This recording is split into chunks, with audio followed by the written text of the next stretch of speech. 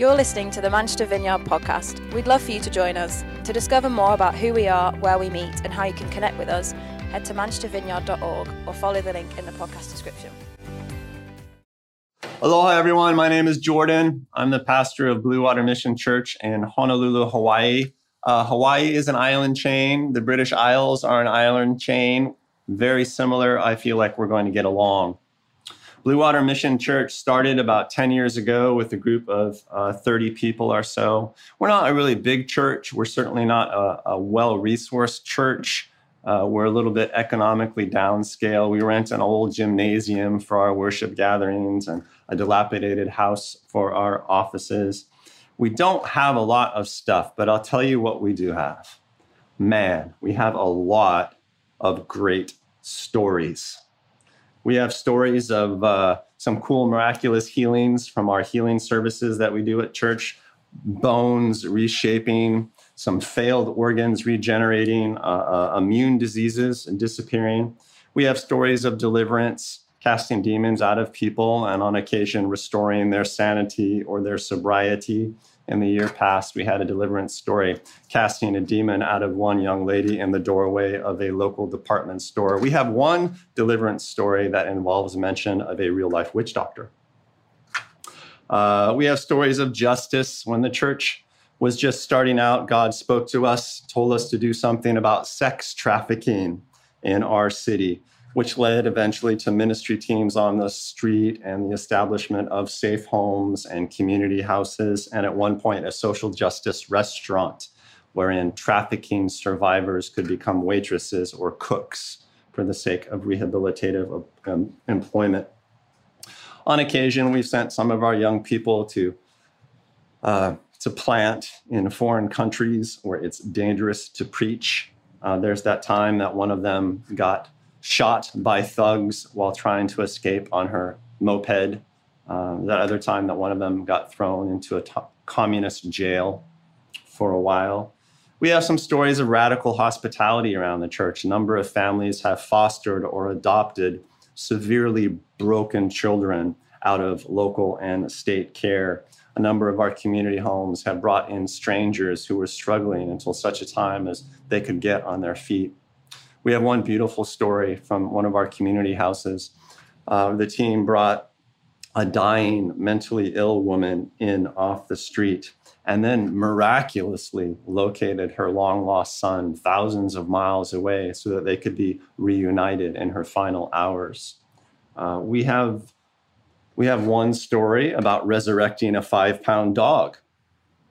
We have stories about praying for non-believers and atheists and seeing the Holy Spirit come upon them and strike them with tongues, and then about how that turned them to faith in God. In short, it's been a fairly full 10 years around the church. I feel like I can confidently boast that if you approached any of our staff team in a pub and offered to spring for a pitcher of decent beer, that you would hear several stories worth retelling before the pitcher was empty. And here's why I think that's important. The reason we have so many cool stories is not because we are a group of especially brilliant believers. Indeed, you may have noted that my staffers are the sort to tell stories for beer. No, the reason we have a lot of great stories is because we're just always trying stuff. And that's absolutely all there is to it. We just try stuff. Sometimes we succeed. We very often fail. But man, we try like nobody's business. And that, I think, is the grace of God. And what I'd like to talk to you about is what I call the life of try. You are vineyard churches, so you know a lot about the kingdom of heaven, the kingdom of God on earth. What does it take to bring the kingdom of heaven to earth? You know, that word kingdom, it literally means king's dominion or king's control. I like the word order. I think the kingdom of heaven is best described as the order of heaven. When we bring the kingdom of heaven to earth, we are bringing the order of heaven against the chaos of the world. What's that like?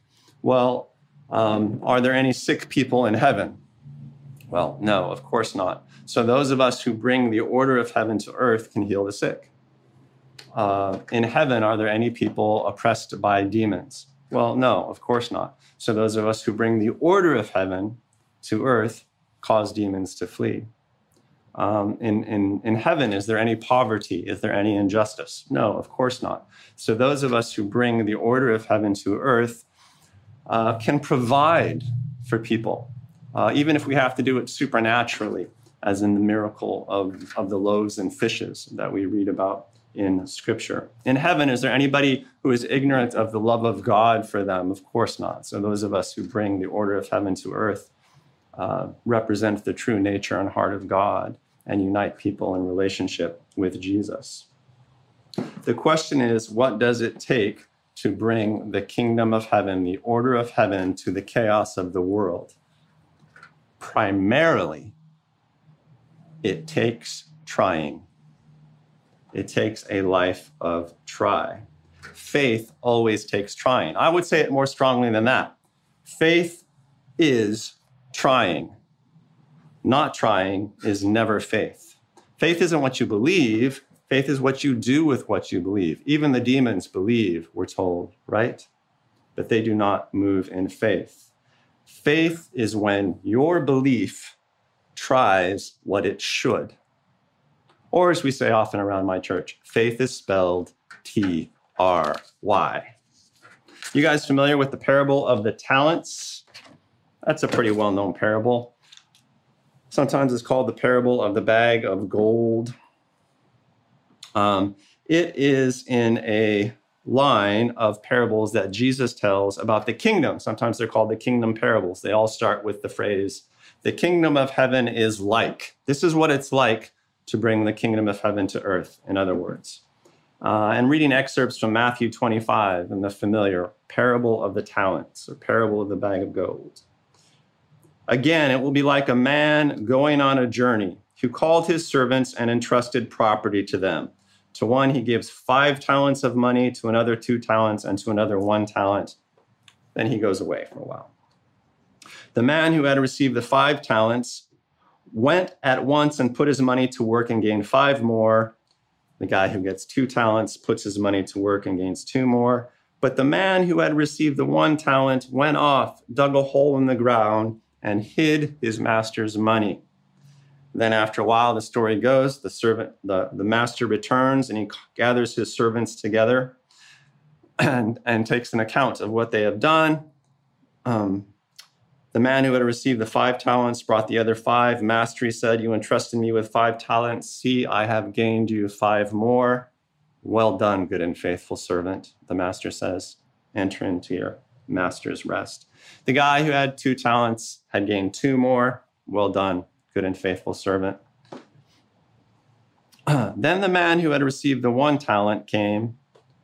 Master, he said, I knew that you are a hard man, harvesting where you have not sown and gathering where you have not scattered seed.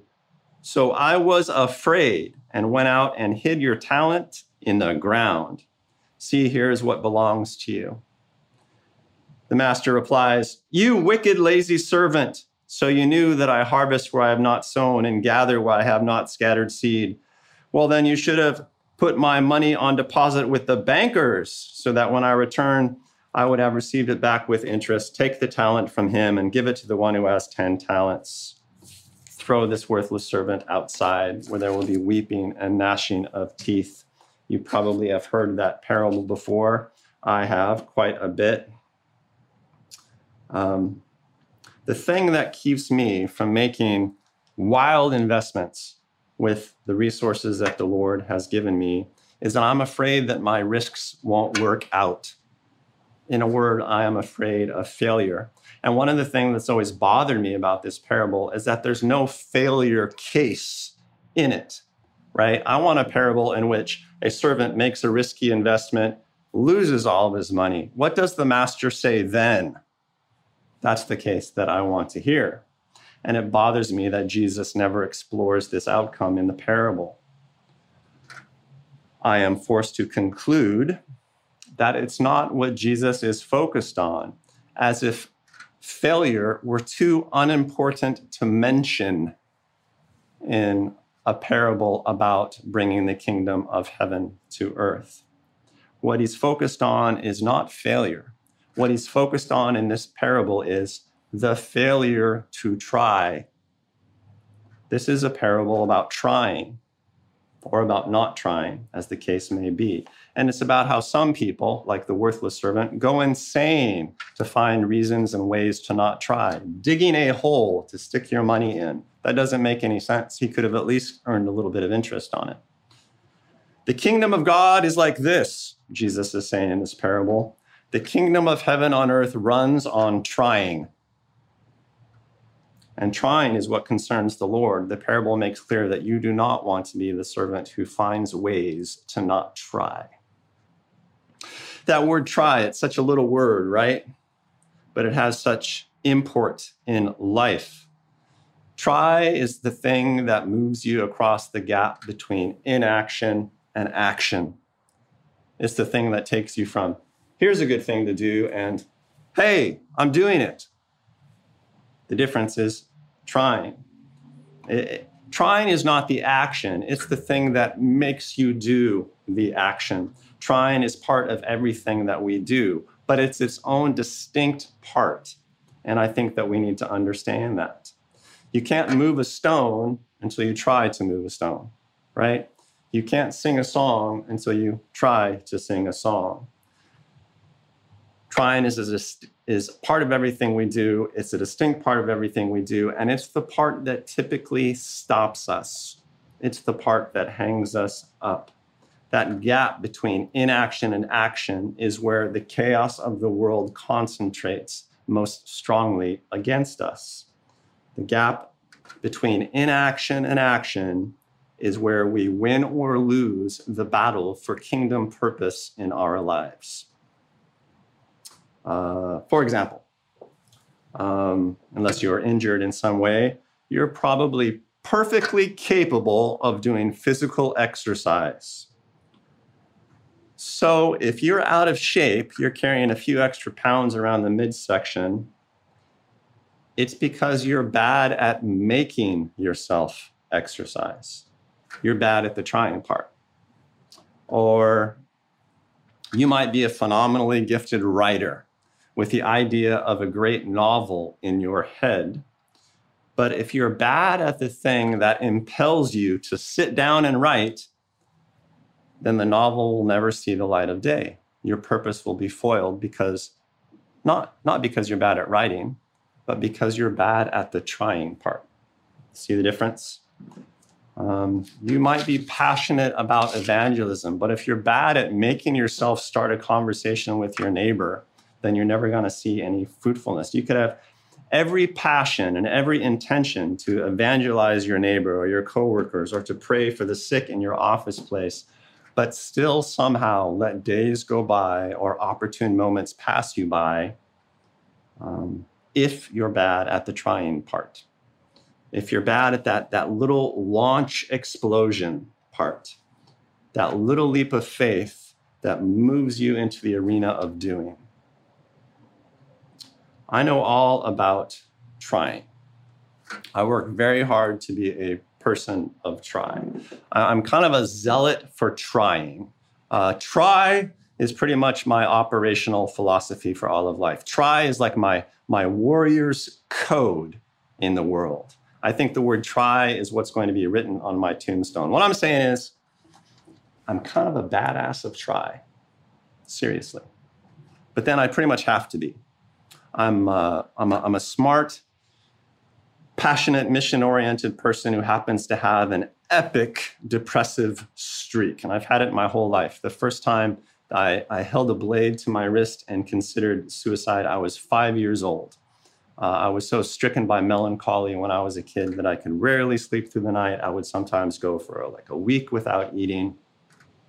And the darkness of depression has kind of haunted me well into adulthood. I lost years to it, to tell you the truth. No one knows more about what it takes to turn intent into motion than the person who has occasionally lacked the natural optimism required to eat. When you can't move yourself to do even the basic things, you learn all about what it takes to try. So I've become a person of try. And because I can't do much of anything in my life without having to try uncommonly hard, I think I've actually gotten quite good at trying things that other people find difficult. So it's kind of a weird advantage. And this has made a difference in my life, especially in my ministry life. What I think about most as a Christian leader is what it takes to turn believers into triers. When you're not seeing the kingdom of God manifest in your life or in your church as you think that it should, it's tempting for you to think that the problem lies in your belief, that you just need to believe better, you need to believe more knowledgeably, that you need to believe more confidently, that you need to believe more passionately. But really, you probably just need to get better at trying. You can believe all the right things. You can believe in doing all the right things, but still find ways to not do them. The reason is that you don't have to go to all the trouble of disbelieving in order to find ways to not try the things that the Lord puts in front of you. There are always loads of reasons to not try something in the moment. Chaos always attacks with vagueness, delay, or distraction. In the moment in which you have the opportunity to try something kingdom-oriented, you might suddenly not be sure of your approach. That's vagueness. Or you could decide that it's not quite the right time to do it. That's delay. You know, Satan never tells you not to do kingdom things. Satan only ever tells you to do them tomorrow. We lose the kingdom of God by inches in life. That's how it works. Or you could decide in the moment of opportunity that there's just a lot of other things for you to do that day. How many times did Jesus talk about distraction and the dangers of it in life? The thorns growing up and choking out the weeds. We have loads of distraction in our modern lives.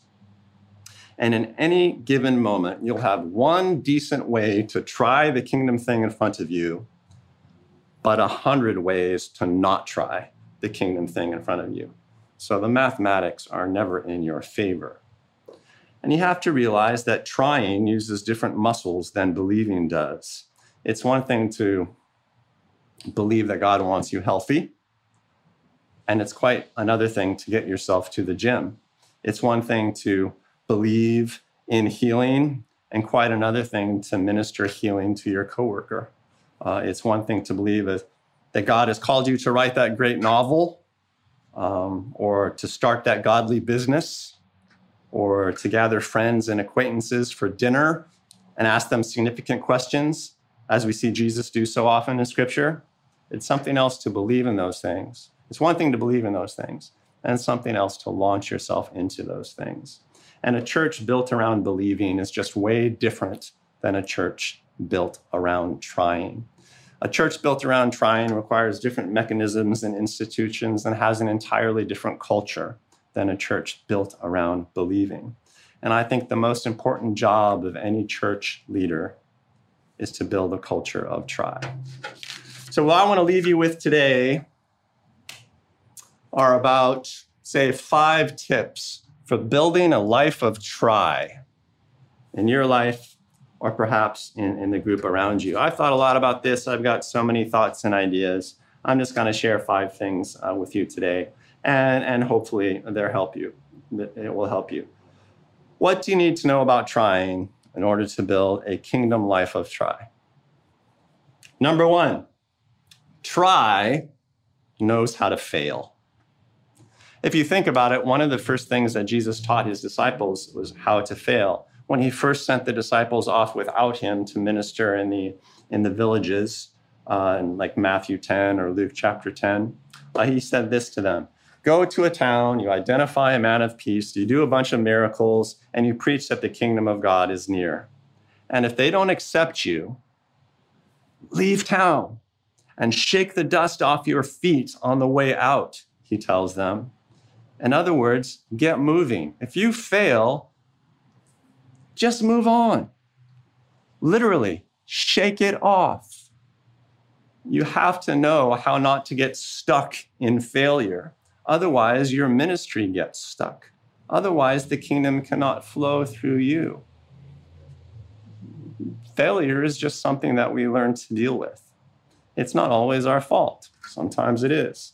That's why there's mercy and grace. Jesus failed sometimes. In Mark chapter 6, he couldn't do any great miracles in his hometown. He moved on. Number 2, try drips with attitude. Try is all about attitude. And if I could put the attitude of try in a phrase, I would say something like contempt for fear, or maybe contempt for failure. How many times in Scripture do we see Jesus say, don't worry, don't be afraid, fear not? By some counts, it's the most frequent command in all of Scripture. It's certainly the most frequent command in the New Testament. You're not allowed to be afraid if you're a Christian. You can fear God and nothing else, and God loves you, so no big deal. The thing is, you can't reason with fear. You can't out-logic fear. If someone comes to me and says, well, I was thinking about witnessing to my coworker, I was thinking about praying for healing for my neighbor, but what if it didn't work? The proper response isn't a theological treatise. The proper response is, so what? You can only dismiss it. You can only convey attitude. Faith is mostly an attitude. Faith is an approach to things. And attitude is the most contagious thing about you. If you want a culture of try, build an attitude of try. Number 3, trying is in the midst. It's in the midst of the rest of life. I think about Nehemiah and the returning exiles building the walls of Jerusalem while all the enemy tribesmen tried to distract them. The builders, if you know the story, operated with a tool in one hand and a weapon in the other. Kingdom building is always a two-fisted enterprise. Purpose only happens in the midst of the chaos of your life. Paul says to the Ephesians, do not live as the unwise, but as the wise, making the most of every opportunity because the days are evil. Kingdom attitude means to do the thing in front of you. In the midst of the evil, in the midst of the harassment, in the midst of the chaos. That's the only way kingdom things ever get done. Man came to Jesus and said, I'll follow you. Let me go bury my father. And Jesus said, no. The kingdom is now. The fields are ripe. You have to come. Don't even get distracted by the big stuff. Purpose is now. Where are we? Number 4, try is routine. If you think about it, one of the first things that God taught his people in the Old Testament was routines, right? The Sabbath, the tithe, all of those weird festivals. He put routine in their life. Why? Because in the kingdom of heaven on earth, you are what you schedule. That's how things work in life. You don't have purpose in your life unless you have purpose routinely. That's just a truism of our life in this world. So I would say something like this. If you want to see more evangelism in your life, schedule 15 minutes a day to do evangelism. You have to. Send evangelistic emails, make evangelistic phone calls, start evangelistic conversations, ask evangelistic questions of people at work, something like that. Purpose is not going to happen unless you make it routine. And finally, I would say try has a tribe. Try has a tribe. The best thing that you can have in life is people who make you feel as if you can try the things of God. Like the most precious gift. Sometimes when you listen to an expert talk, the expert makes you feel like you're unqualified to do things. But if you ever listen to a great trier talk, you'll feel as if you can do anything. A tribe of try causes a contagion of faith wherever it lives. I will travel thousands of miles when I'm tired in order to hang out with triers that I know. Because more than anything else in my life, that's what feeds me. That's what nourishes me, to be around people who have the contagion of faith in their life. I have a lot to say about what it takes to build a tribe of Tri, what it takes to create a culture of Tri in your church. I'll just leave you with one tip because time is short. In your church, celebrate trying even more than you celebrate success. Celebrate trying, even if it leads to worthy failures, even if it was just a worthy attempt.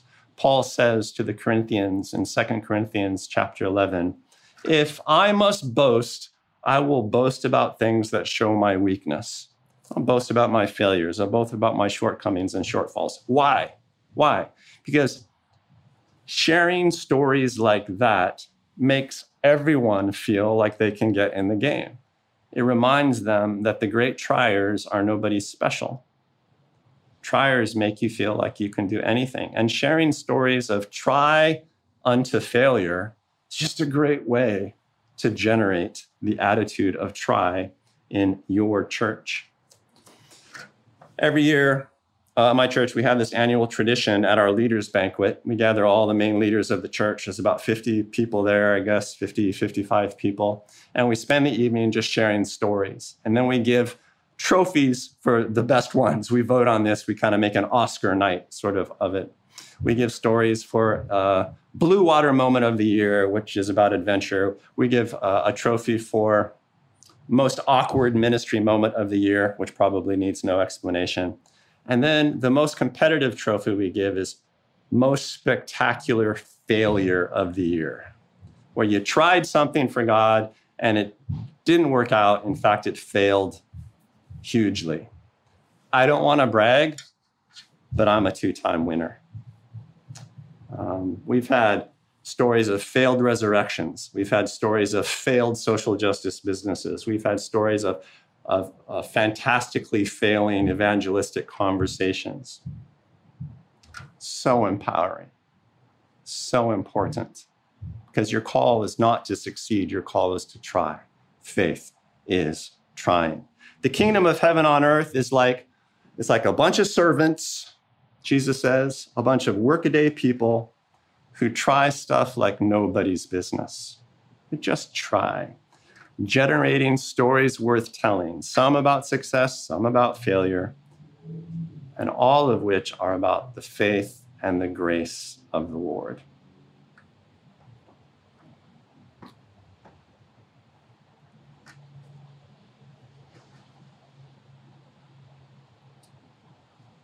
I think some of you will find that the Holy Spirit has been quite clear about things that he wants you to do. He just wants you to try.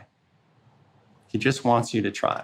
That's the glory and that's the power. I pray, Holy Spirit, that you will confirm the call, specific calls that you have for certain ones who are listening.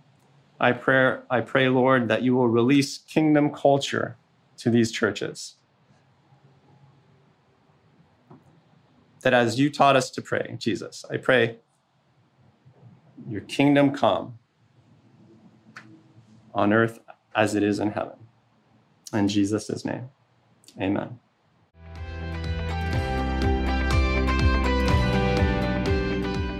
Thanks for listening. To find out more, head to manchestervineyard.org or follow the link in the podcast description.